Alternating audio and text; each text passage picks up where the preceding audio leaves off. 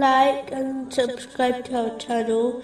Leave your questions and feedback in the comments section. Enjoy the video.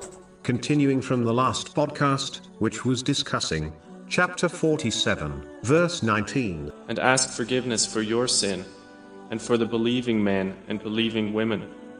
And Allah knows of your movement and your resting place. True belief involves fulfilling the commands of Allah, the Exalted, refraining from His prohibitions, and being patient with destiny, according to the traditions of the Holy Prophet Muhammad, peace and blessings be upon him.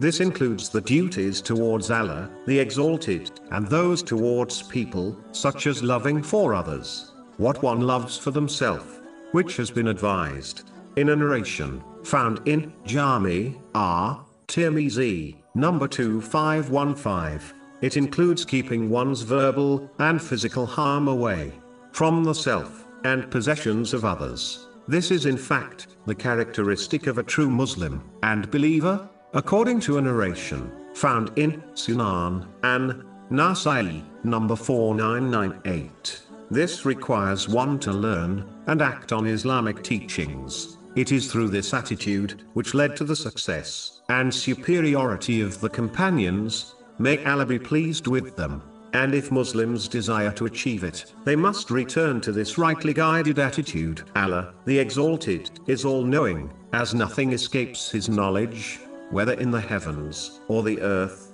whether visible or not. Allah, the Exalted, is fully aware of one's outer and inner beings at all time. The Muslim who understands this will refrain from sins, both outward and inward. Rightfully believing Allah, the Exalted, knows all this, and will hold them accountable for their actions. In addition, they will not stress about worldly issues, understanding that Allah, the Exalted, is fully aware of it, and will respond to them at the right time. A Muslim should act on this divine name by striving to gain and act on useful knowledge, both worldly and religious, which is the path of piety. This is the true inheritor of the holy prophets, peace be upon them, which has been indicated in a narration found in Sunan Ibn Majah, number 223,